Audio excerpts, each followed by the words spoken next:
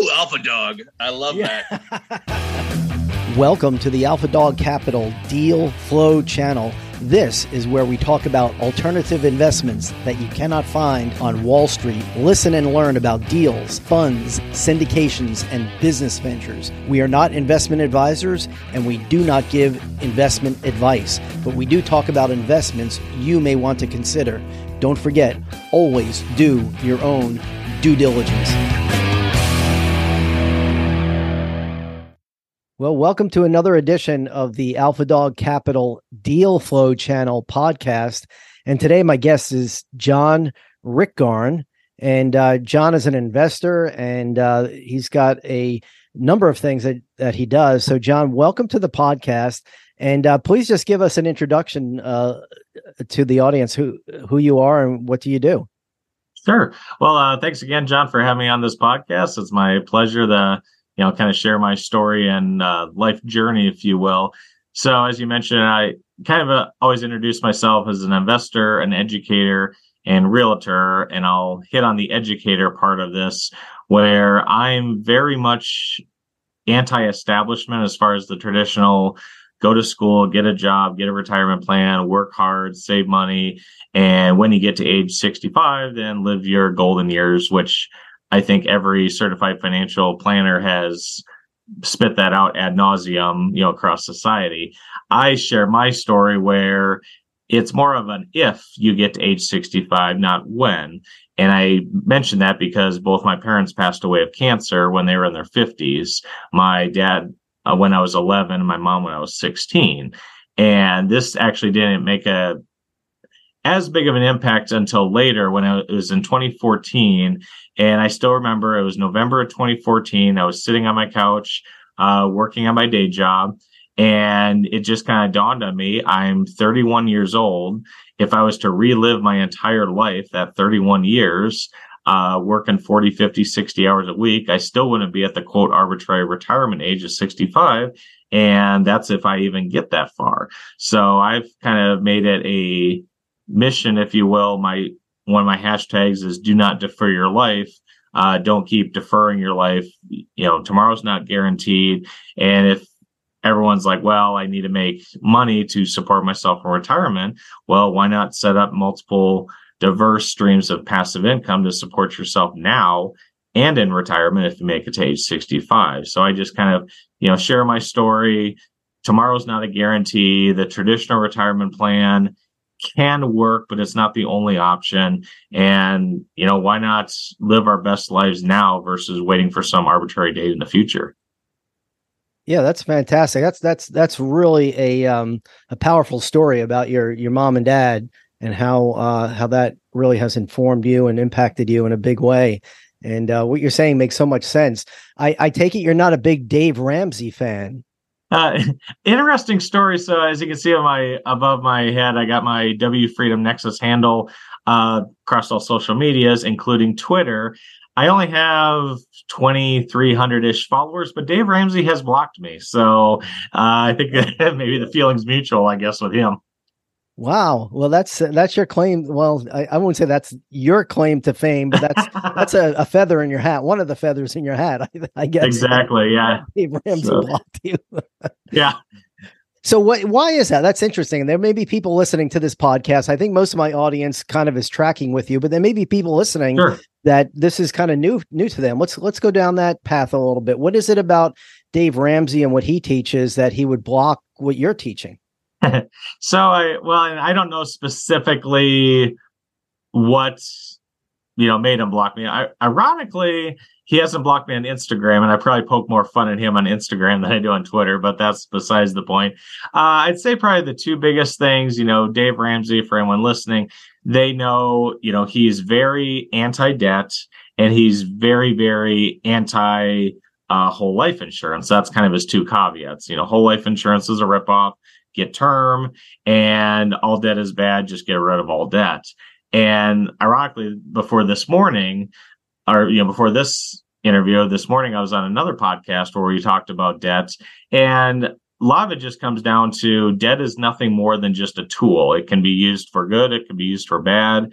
Yes, there are some people that probably shouldn't touch any debts. I kind of equate it to, recovering alcoholic maybe should not even have one drink, where maybe like myself, I can have a drink at home and it's not going to spiral me downwards into, an abyss or anything like that.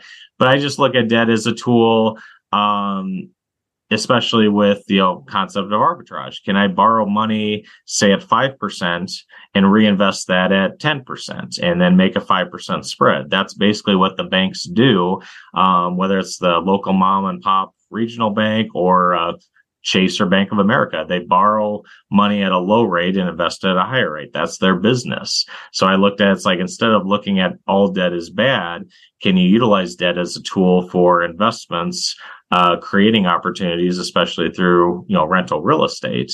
And then maybe just as a final note, I could probably talk hours of whole life insurance versus term, but Dave Ramsey basically just doesn't tell the whole story of how term insurance works versus whole life.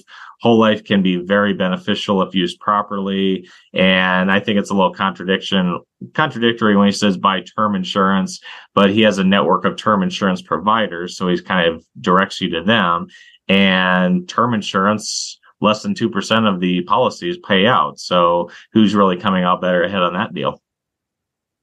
I think listening to you talk about this really goes back to the very beginning of our call and what motivated you, to do what you do. About you talked about the retirement age 65, and I think most people growing up, we go to school, we're taught typical ways of looking at money, and obviously there's a lot of people that use debt very unwisely, get themselves in debt in over their head, and they live their whole life just in debt and never seem to be able to get themselves out of a hole. And I think, I think there's a case to be made that not everyone is geared towards being an entrepreneur or being an investor, but most people can learn a lot of this and improve their situation and layer in some of these financial concepts. And we'll get into some of the details of what you do, and what you teach. But that's kind of what I'm thinking from a big picture perspective. There are some people that just find it hard to wrap themselves around an entrepreneurial investor mindset. And if this is anybody listening, if this is the beginning of their journey, this is a good conversation for them to hear and think about. Let me ask you about somebody else, and then we'll go on to more particularly about what you do. There's another fellow out there, Robert Kiyosaki, and I benefited greatly by him, but I know a lot of investors have different feelings about him. But a lot of people that I know that are really serious investors did get their brain opened up by the concepts that Robert Kiyosaki teaches. What do you have any comments about that? Yeah, and I would even go so far as to say Robert Kiyosaki was a mentor for me as well. I, like so many others, picked up that purple book, Rich Dad, Poor Dad. For me, this was early 2000. I can't remember exactly, but just a lot of different concepts in there of how the rich view money, view debt, use money, use debt to better themselves, and just what the poor and middle class, their views on money. And I think there's a lot of timeless advice in that book. And for anyone that hasn't read it, I highly recommend it. In fact, I've given out probably at least 50 copies of that book away for free over the years. But with that being said, too, just know that not everyone is 100% right 100% of the time, and maybe it doesn't quite fit into everyone's life.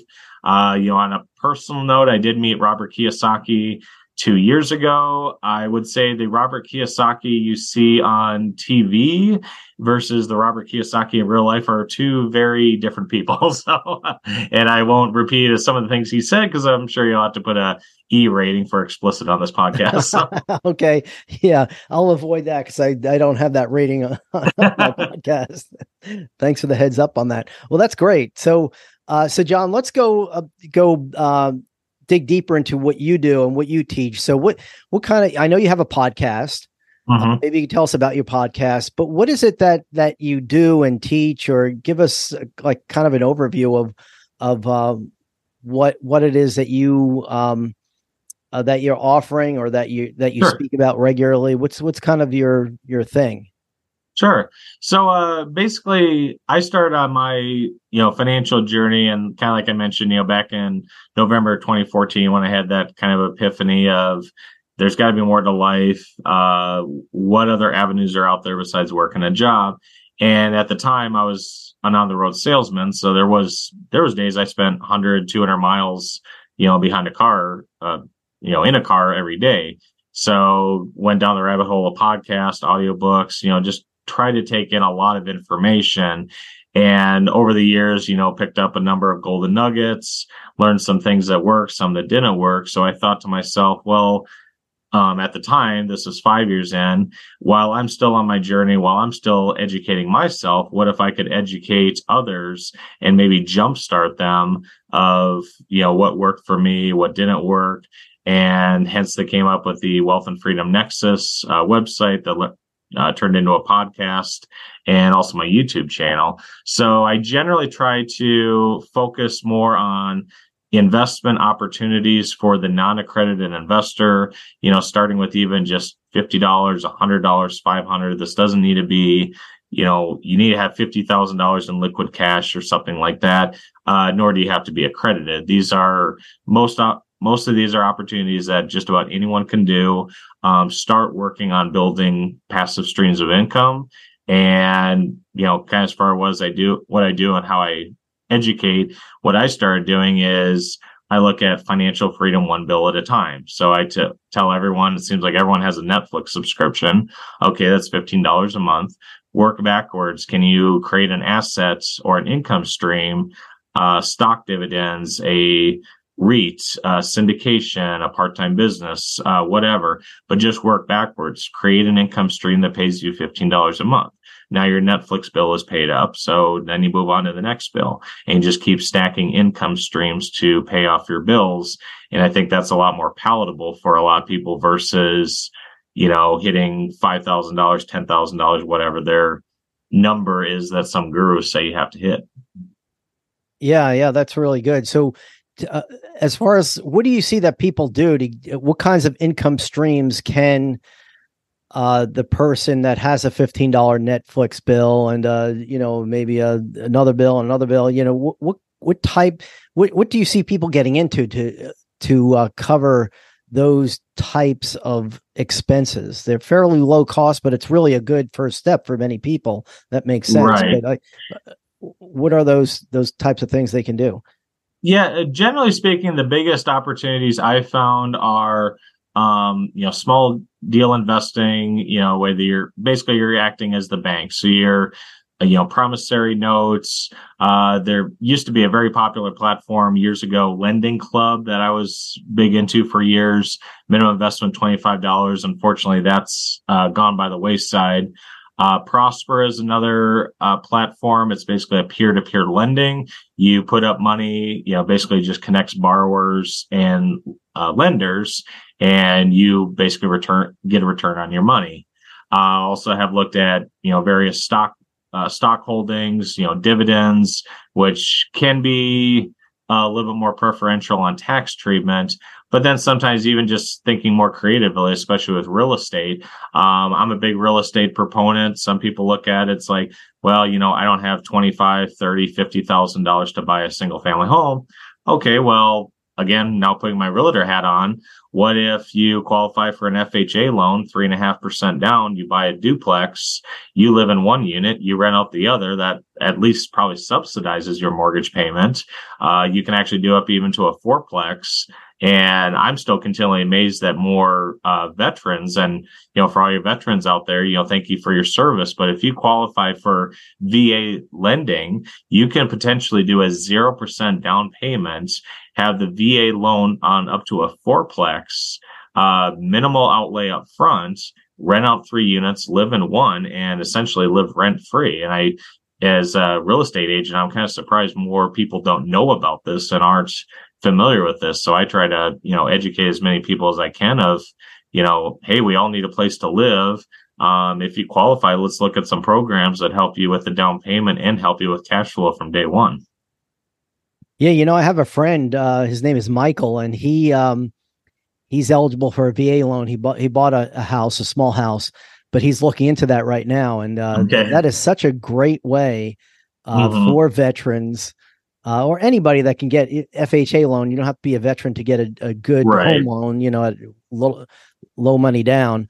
To do that, what you just said is just like powerful. To be able to buy a fourplex, live in one, and virtually live rent free. Yeah. Well, and it's kind of funny. Usually the biggest pushback I get is, well, I don't want to be a landlord. And it's like, well, truth be told, I'm not either. I have property managers for all my properties. So there's nothing to say you hire a property manager. The other tenants, they don't have to know you're not a tenant. They can say, yep, I live in unit 1 and, see you every day. They don't need to know that you're the owner. So, that's always I see probably the biggest pushback. People are like, oh, I don't want to be a landlord. I don't want to have those phone calls. It's like, okay, hire a property manager. Okay, what's your next what's your next obstacle? Yeah, that's excellent. What about you alluded to this earlier, but at a higher level, I want to ask about a higher level, not owner financing, private money loans. Sure. For even, people that have money, they don't know how to invest. Do you do anything with private money loans on one side of transactions or the other? Do you do that? Yes. So the majority of my lending now, so like I said, there used to be a platform called Lending Club that I really enjoyed, but they discontinued after a while. Another one, again, I'm not a financial advisor. I can't give advice or anything, but there's a company called Ignite Funding that I've had very good luck with over the last almost 4 years. They do secured lending for trust deeds, and they basically pool investor money together. So if, say, someone wants to take down just using round numbers, a $2 million property, they need to borrow $1 million. So it's a 50% loan to value. There's a lot of protective equity. Then they go out to their investors and say, hey, we have this loan. It pays 10% interest. Will be 9 months, 12 months, somewhere in there. Do you want to partake in it? And minimum investment is $10,000, or you could buy the entire $1 million note if you wanted. But I've invested in that for a number of years. Also works really well for self-directed retirement accounts. If you're tired of the roller coaster of, Chase is up, Chase is down, Facebook is doing this, Tesla's going down, hey, why not have a, more of a consistent income coming in every single month that's backed up by real estate? Yeah. So here's there are two things that you said I want to ask you about, and I'll probably forget the second one by the time we get down to the first one. But so here's my thesis or my perspective, and want to get your feedback on it. There are a lot of people, high income earners, that are that have a lot of debt. And I find that people, just because they make a lot of money doesn't necessarily mean they're wealthy. It's just they're using debt in a bad way, and they're just buying a bigger house, buying a boat, buying a second home, buying a nicer car, and they're in debt almost the equivalent of what their monthly income is. And I think for a lot of those people, maybe coming up with 25,000, 50,000 or whatever is real within their reach if they kind of readjust how their expenses are going, and they can get involved in more private equity opportunities. And you mentioned self-directed IRAs. They may have a nice IRA or a nice retirement plan or money in a retirement plan, but they're not diversified into alternative assets. And do you do any education on that, or what's kind of your take on those issues for the high income earners? Yeah, so I've touched a number of those topics on my podcast and YouTube channel, self-directed retirement accounts. I personally don't like the term alternative investments. I think they should just be investments, but I know that's the term Wall Street likes to use, because your typical financial planner, they're going to say, here's this mutual fund of stocks and bonds. Like, oh, we can't sell you real estate or these syndications. So hence the alternative assets was coined. But like you said, there's a lot of high income earners out there that may make a lot of money, but then they're in debt up to their eyeballs, which, in that case, maybe you should listen to Dave Ramsey a little bit more, cut down your expenses, not get such a big house. And I'm still floored at how many car payments now are $1,000 or more a month, just to me, it's just mind boggling, but for some, I guess that's the way of life. Yeah. Yeah. Yeah. I drive a 2012 Honda. And, somebody hit me from behind and my insurance company wanted to total the vehicle. I had to fight with them and said, I love my vehicle. I don't have a car payment and it's reliable and it's great. Right. And I love it. So anyway, I was able to get it repaired. But I love not having a car payment. Mm-hmm. Yeah. I mean, both my wife and I, we buy or have Buicks. Both of them are paid off. Probably not even going to upgrade it. Yeah, they're one of them for 2-3 years. Like you said, they're reliable. They run good. There's no car payment, and every year the insurance on the tabs go down too. So. Yeah, that's right. So what is the biggest thing that you see in your educational, contacts with people? What's the biggest mistake that people are making in not getting on the side of, let's say, on the side that we're talking about, the side of being financial freedom, or at least getting on the path towards financial freedom? What's the biggest obstacle that hinders that? I think I'd say actually probably two. The lack of education, just, general K through 12 and even college don't touch base on the topics like, Robert Kiyosaki and others hone in on. So I think the education is a big piece, but I think a lot of it just comes down to, I'd say, fear and complacency. The fear of the unknown. They're complacent in their job. I'll just keep doing what I'm doing, and hopefully eventually I will make more money and can be financially free. But so many of that is just, you're tied to the golden handcuffs of a job. W-2 income is the most taxed income as well. So even if you think you're getting a big a big wage increase, well, that just means more money is going to Uncle Sam as well. Where for the entrepreneurs, the investors, the business owners, right, wrong, or indifferent, the tax code is designed to help those entities grow and expand their businesses. So, kind of back to the Rich Dad, Poor Dad, where the one lesson that really stuck in my mind was that the employee earns money, pays taxes, and then spends what's left over. But the business owner, they earn money, they spend money, and then they pay taxes on what's left over, if there isn't anything left over. And that alone can be a huge mind shift, where that might open up 20, 30, 40% more of your income to, pay down debt faster or invest in new opportunities versus going to Uncle Sam and all their social programs. Yeah. So this is great. So John, what is I'm looking at your LinkedIn page. You got a great, all your information is there. And I'm going to put in the show notes any links that you send me to. I know you're on, you have a podcast, YouTube, Instagram, but your website is wfreedomnexus.com. Did I say that right?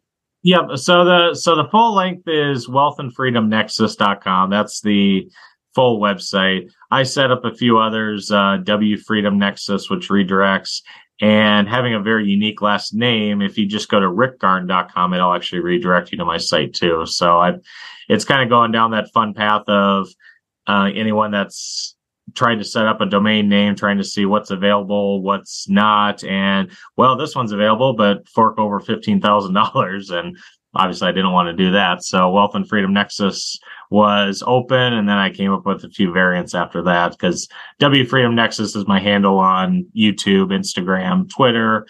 So made that my webpage as well. Okay. So for anybody listening, if they can remember wfreedomnexus.com, but also go to the show notes. I'm going to put, when this podcast hits, in the show notes, there'll be links to John's website and other social media content, and whatever you want to send me, John, I'll make sure I get into the show notes. All right. Sounds good. Is there anything else that I didn't ask you about that you feel that would be important for listeners to know? I think for any listener out there, if they see themselves in my shoes, like I was almost 10 years ago, if you just feel almost trapped, whether it's job, life, debt, etc. And sometimes I think people just look at financial freedom as just so hard to get to. The old, I think it was a Chinese proverb, 1,000-mile journey starts with a single step. Just take some small action today. Read a book, network with another mentor, look at your expenses. Hey, maybe you look and cut your HBO Max subscription, $25 a month or whatever. Okay, $25 a month isn't life changing, but that's $25 more a month than you had before. Can you start putting that into an income stream and just start small? But even the smallest step is going to be better than taking no step at all. Is there anything in particular in the content that you have available online, whether it's your website or one of your social media platforms, that would be a good first step for people to take to interact with and benefit by your content? I would say, so if you go to my website, under resources, there's a tab I have for recommended reading. Have that down to about 15 books, I think, that really helped me the most in my journey, and were also pretty easy reads too. These weren't 500-600 page books or anything like that.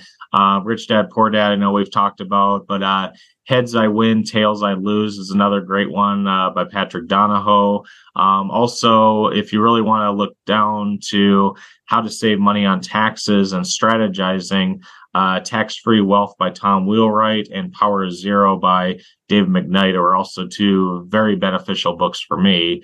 Like I said, my previous job, high W-2 income earner, it wasn't a matter of if, it was a matter of how much I had to pay more in taxes every April. Once I started learning, educating myself, and buying real estate, then it started to be getting 4-figure and sometimes 5-figure refunds. And when you have that nice of a chunk of change not going to taxes, well, then you have a lot more opportunities available. Yeah, that's great. Well, John, thank you for taking the time to come on the podcast today, and I'm looking forward to talking to you again sometime in the future. You bet. Yeah, thanks for having me. I know I could talk probably days on end about topics like this.